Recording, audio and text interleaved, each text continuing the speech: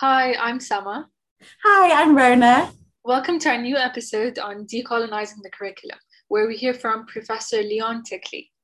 Leon has done some amazing work across the university regarding decolonising educational systems, tackling systematic inequality, and supporting Black and minority ethnic learners. Well, first of all, thanks for inviting me. And my name is Leon Tickley. I'm a professor in education in the School of Education here at the University of Bristol. So I basically have two main research interests. One is around race and ethnicity and education in the UK and European context. And the other is around education in the post-colonial world, particularly in Africa. So both of those areas of research interest touch on issues of decolonising the curriculum. From the point of view of the global south, on the one hand, I work in Africa, and in terms of the former metropole, if you like, here in the UK.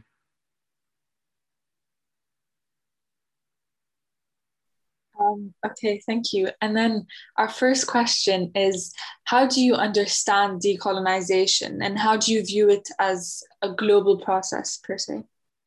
Okay, so I think to understand it as a process is important because it's not something that's ever finished or complete. It's an ongoing process. I think, and it's also a contested process. It's a process that, has been contested and continues to be contested. I think if one looks back at the long durée, over the period of colonialism itself, one can see, efforts to challenge the Eurocentric nature of the curriculum, during, for example, the struggles against colonialism in Africa and elsewhere. But also, even in the period following formal independence, those struggles have continued in the sense that, curricula in Africa and elsewhere continue to be heavily shaped and influenced by the colonial period. So one sees in, textbooks in Africa and other parts of the world, examples that are drawn from the European context. And still in many cases, although there have been efforts to try and make curriculum more relevant to local contexts, obviously, you can still see a very strong Eurocentric bias, not just in terms of the examples that are used, but also, and this is the key thing about decolonization, in terms of the epistemic structure of the disciplines, the extent to which, it's quite a fundamental level, they continue to reflect European Enlightenment ways of conceiving, of shaping, formulating questions and ideas. So I think the struggle in that sense is, has from the outset always been global. The question of the curriculum has always been a global one. Formal education was introduced in many parts of the world by missionaries, and was from its outset, from its inception, Eurocentric endeavor. And the Eurocentric nature of the curriculum is also reflected here, of course.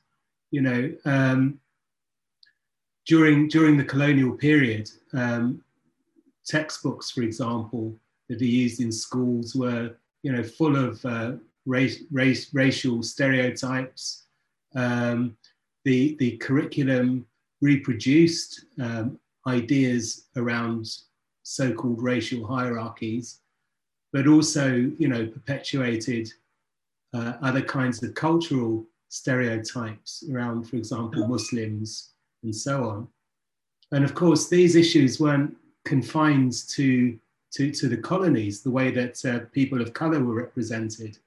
they also related to the first colonies of England, if you like, to Ireland, to Scotland, to Wales.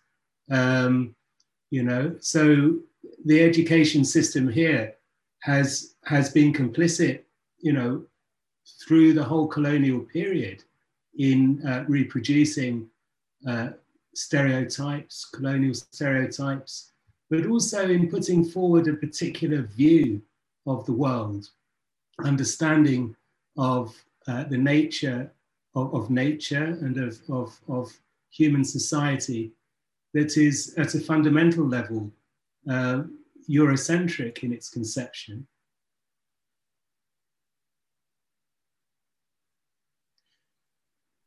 Yeah, I think that's interesting that it's like a, you know, that it is a global process, and it's you know, this, I guess the colonial curriculum is not just here, it's also like in other countries, and you know, the way that history has, you know, really has meant that colonial sort of stereotypes and epistemologies really become embedded in all curriculum across the world. I think that's really interesting. I mean, I guess in terms of sort of like, you know, the University of Bristol, like bringing it back to sort of the University of Bristol, in terms of like decolonising, how would you understand decolonising in the context of University of Bristol, do you think? This is sort of like a quick follow-up question. Yeah, well, you know, and well, you might ask. I mean, it's important with all the time to always, you know, start where you are, if you like, you know, in your own context. So, you know,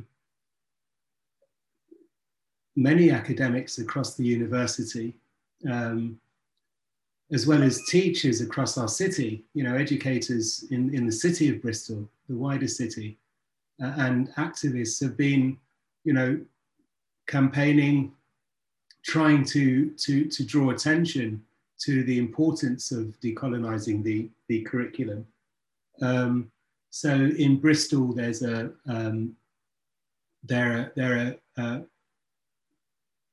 is a grassroots decolonising movement amongst staff, bottom-up pressure, if you like.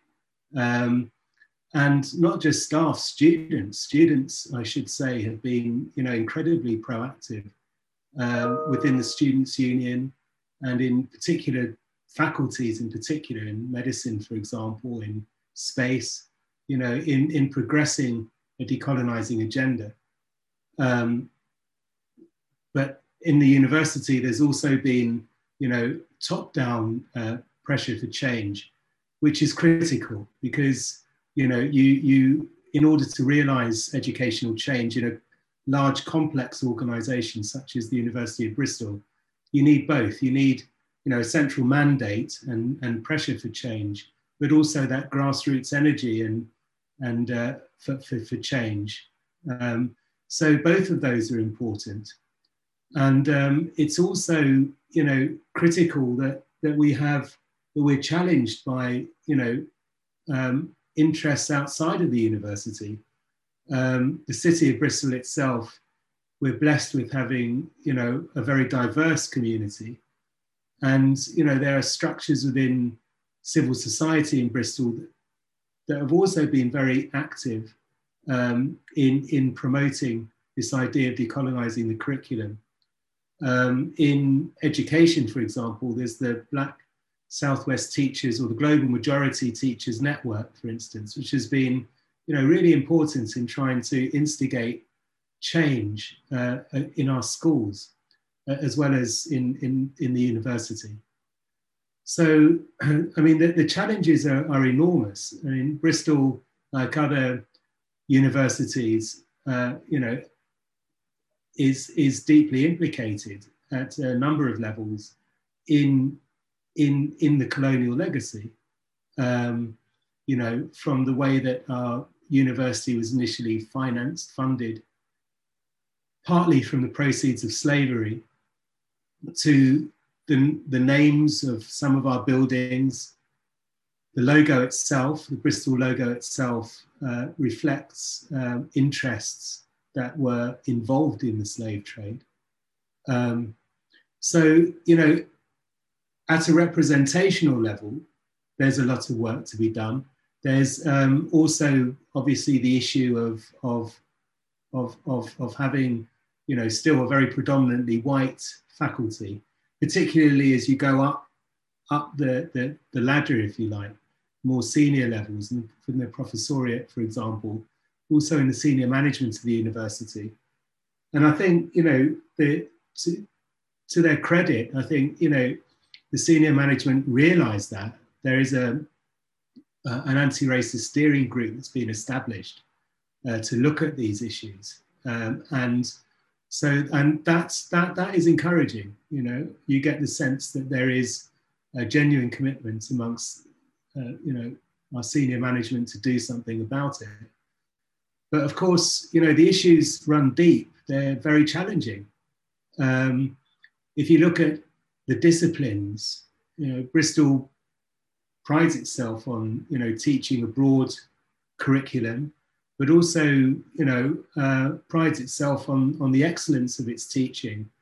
But actually, if you look at the content of the disciplines that are taught, they still reflect, in many instances, the Eurocentric bias. And you could look at whether it's medicine, looking at the kinds of teaching that goes on there, the kinds of things that are given attention to, the kinds of diseases that are studied, the way that different that stereotypes may or may not be propagated consciously or unconsciously in that discipline. But in my own area, I'm a social scientist. It's very clear.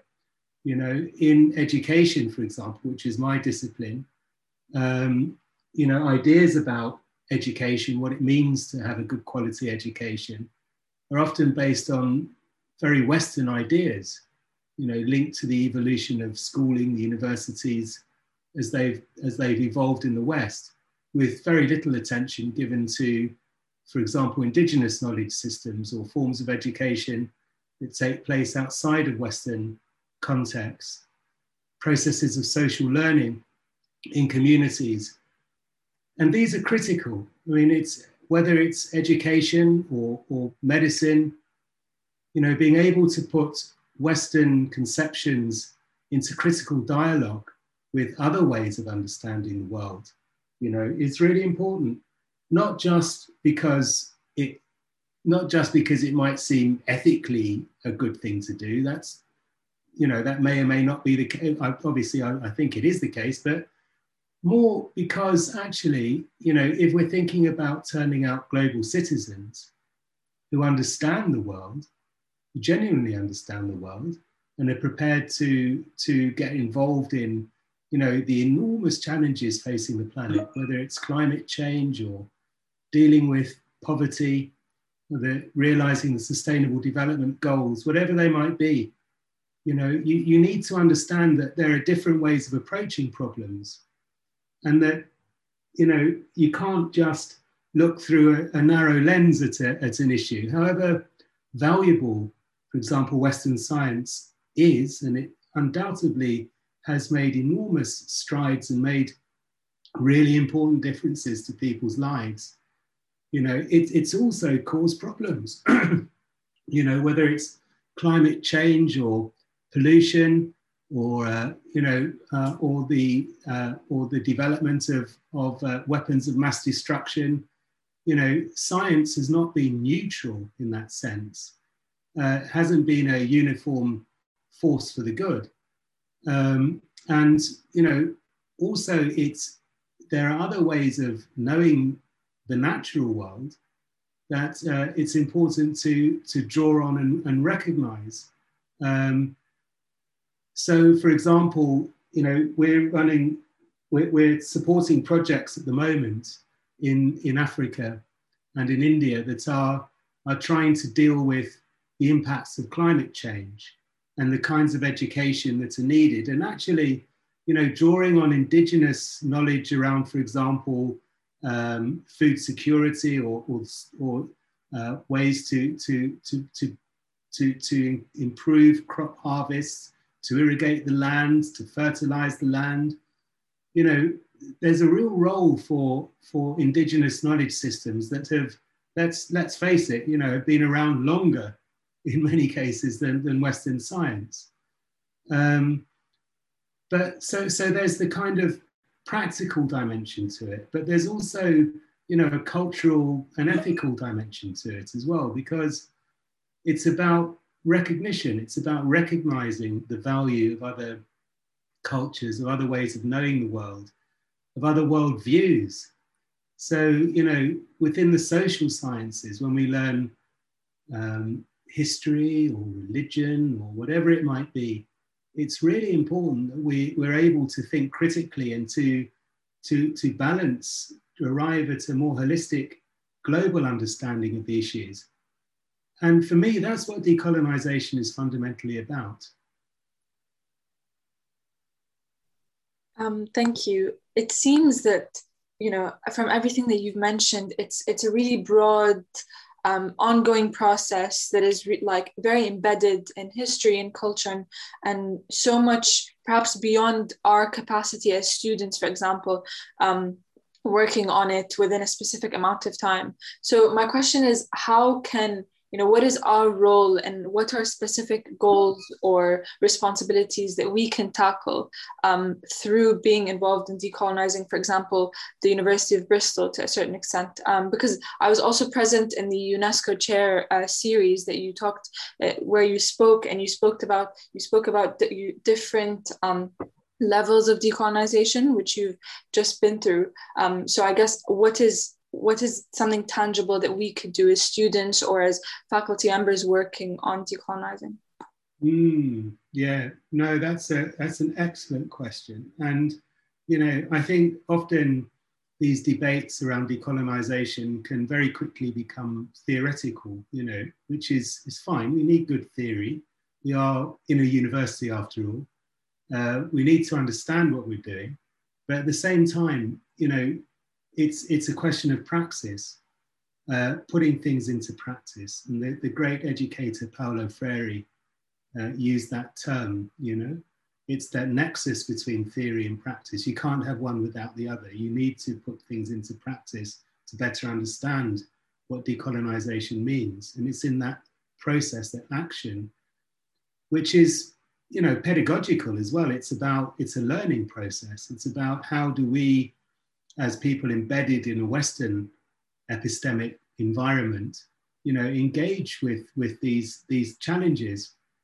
And, you know, I think it's something that we all need to be concerned about. So, you know, it's great that we have, you know, students, for example, at the university, as I was saying before, who are so passionate about this question, as well as, you know, members of faculty.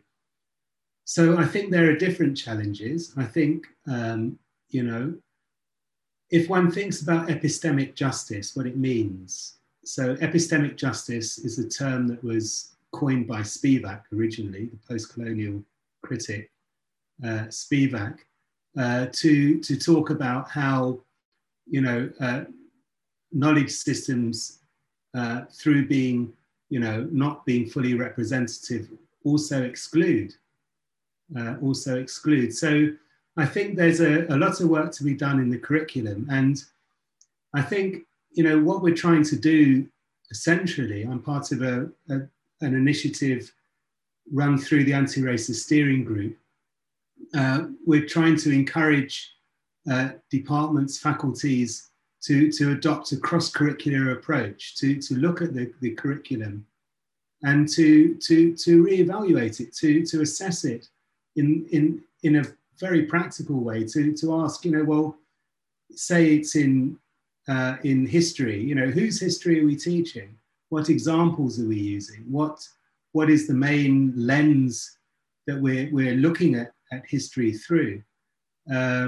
You know, and there are similar questions to ask in all the disciplines. And I think people are doing that.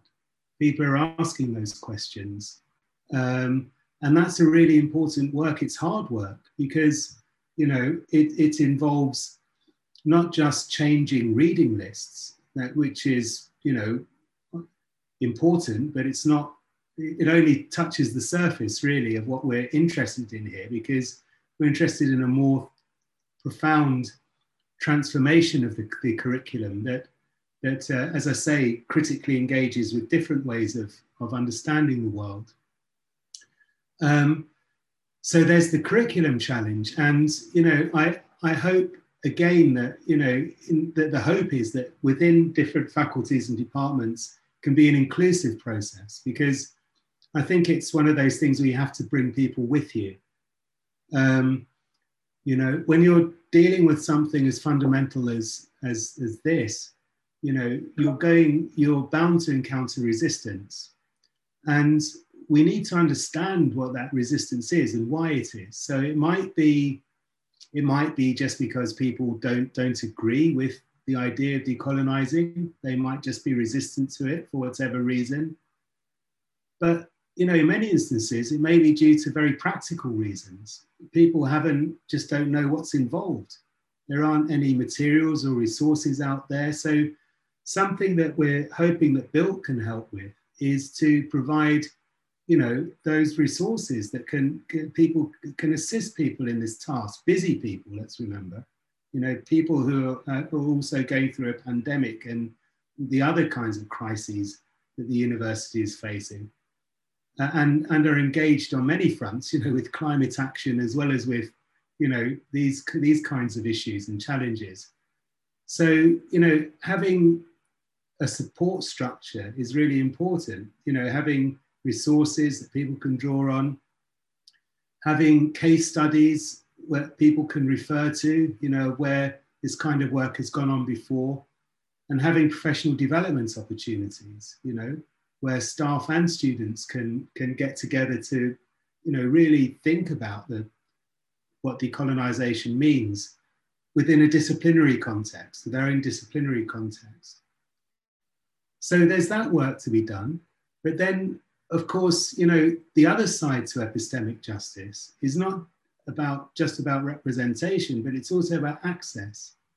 Who has access to this knowledge? So, you know, in my mind, you know, decolonizing the curriculum is also very bound up with, you know, the widening participation agenda, that we want to encourage particularly more of our Black, minority, ethnic learners out there, you know, to come to Bristol, you know, come and study at Bristol, our international students, and to see, you know, so to try and increase access for groups that have been historically marginalized, whether it's in the city, locally, or more globally. And that's a real challenge, you know, how one goes about that. So things like the Black Scholarship Programme, you know, I'm very supportive of, because it's a very tangible way of trying to pursue that agenda. But then I think there's also the research agenda. And again, this is something that often isn't properly addressed, I don't think, when we talk about decolonizing. People just focus on the curriculum. But if you think about it historically, you know, what is the curriculum? Where does it come from? You know, it's basically, you know, a way that we've chosen to organize knowledge, evidence that ultimately, you know, is derived from research of different kinds. So the challenge of decolonizing research is really important.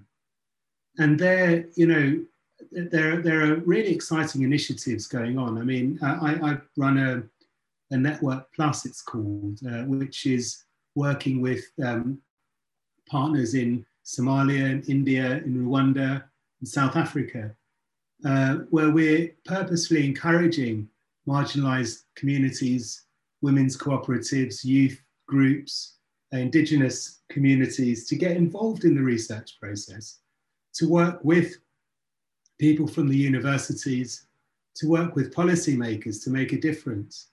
So, you know, one of the projects, for example, we're evaluating at the moment is a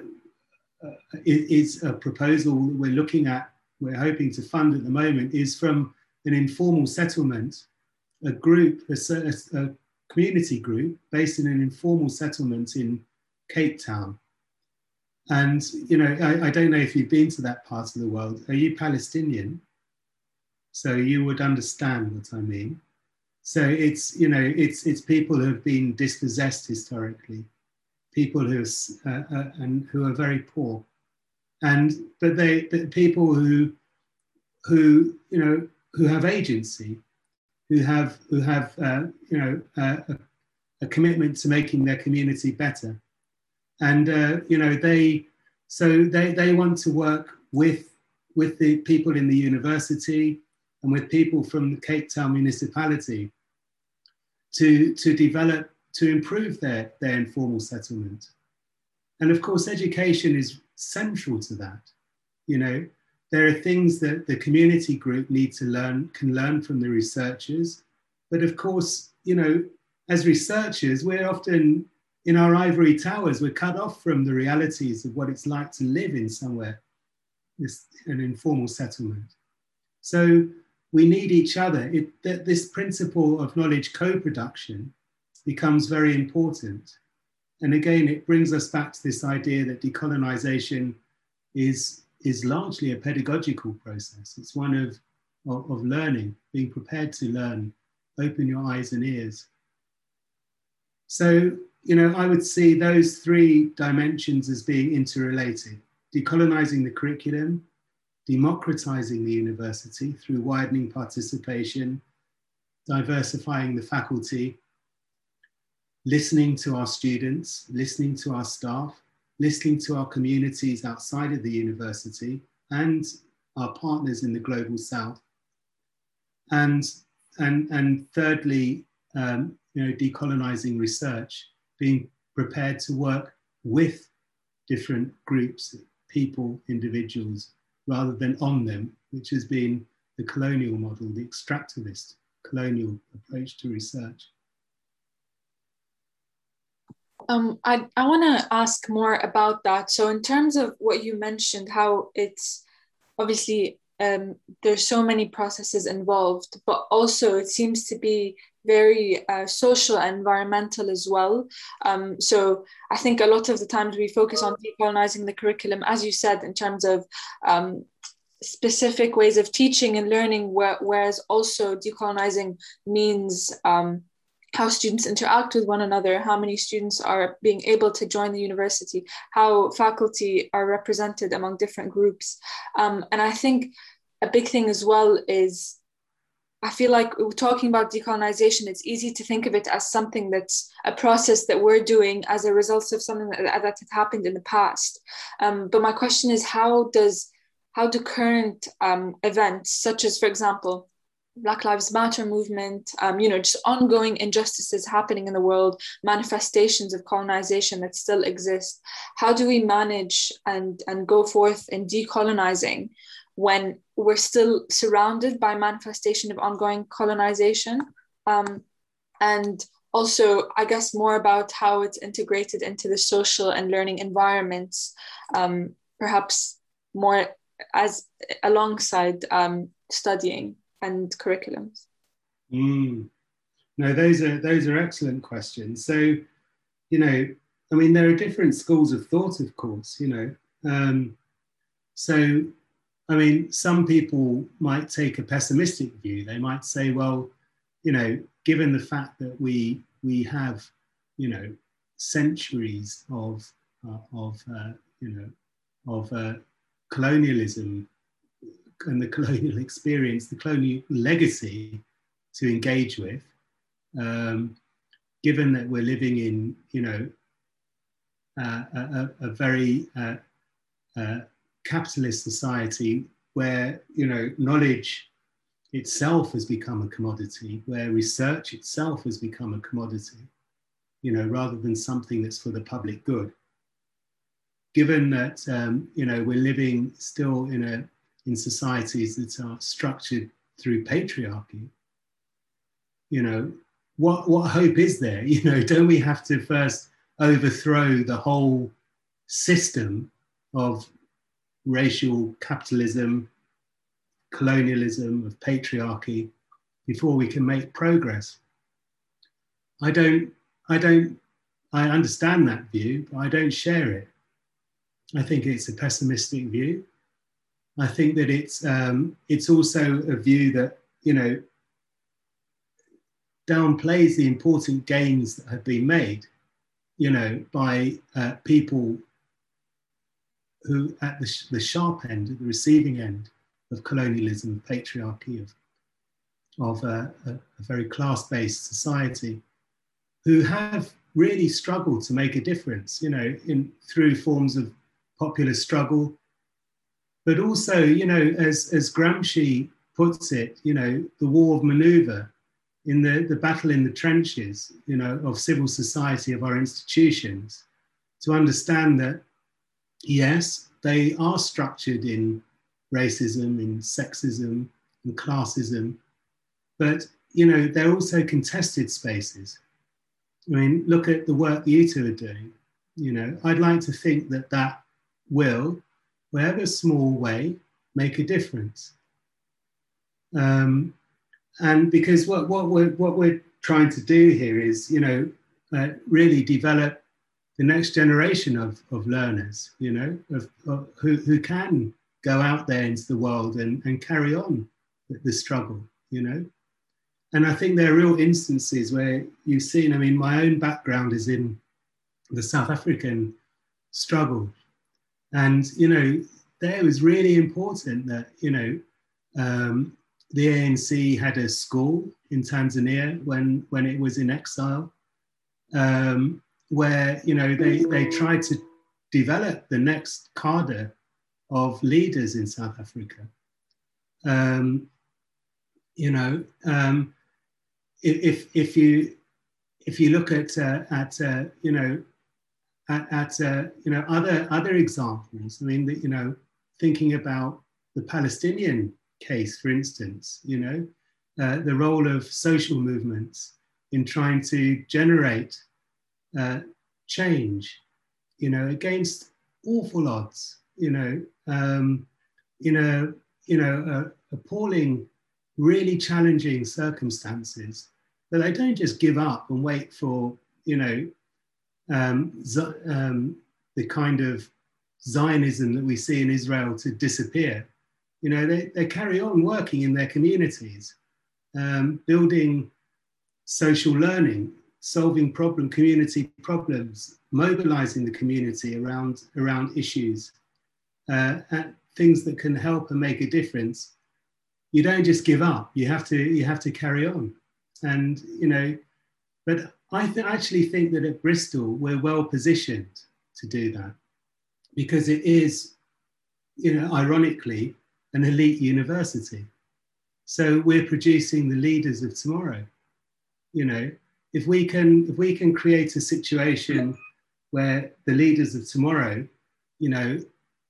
are exposed to a wider range of understandings of the world, opinions, cultures, beliefs, value systems, for me, that can only be a good thing. So, maybe I'm foolish, but I remain very optimistic. No, I think it's good because it's optimism, but it's also grounded in very practicality, isn't it? And I think it's good to sort of inspire, like hope and motivation and enthusiasm, I think, which is really good. Well, that was a brilliant discussion. How would you reflect, Rona? Yeah, that was a really interesting discussion. I thought I learned so much from it. And I think what really stood out to me was this idea that decolonising is such a global process. And I think the work that we are doing is part of this global process. And I think a lot of the time we can sort of focus on the smaller aspects to it, for example, like certain weeks, certain modules, certain units, which is obviously really important. But I think it's also important to understand that fighting epistemological privilege is a global process, and I think it's really important to reflect on that and reflect the historic aspect of it as well, and I think that's really important. What about you? What did you sort of find interesting and what stood out to you? Yeah, I completely agree. I think the interview speaks for itself. There's so much to learn from Professor Leon. I really appreciate how he conveys the large scope and the depth of decolonization as a movement and as a subject. But he also highlighted the role, ability, and duty on everyone to contribute, to make change, to speak up and take action, which is really empowering and significant. We hope you enjoyed the interview as much as we did. Thank you for listening. Thank you.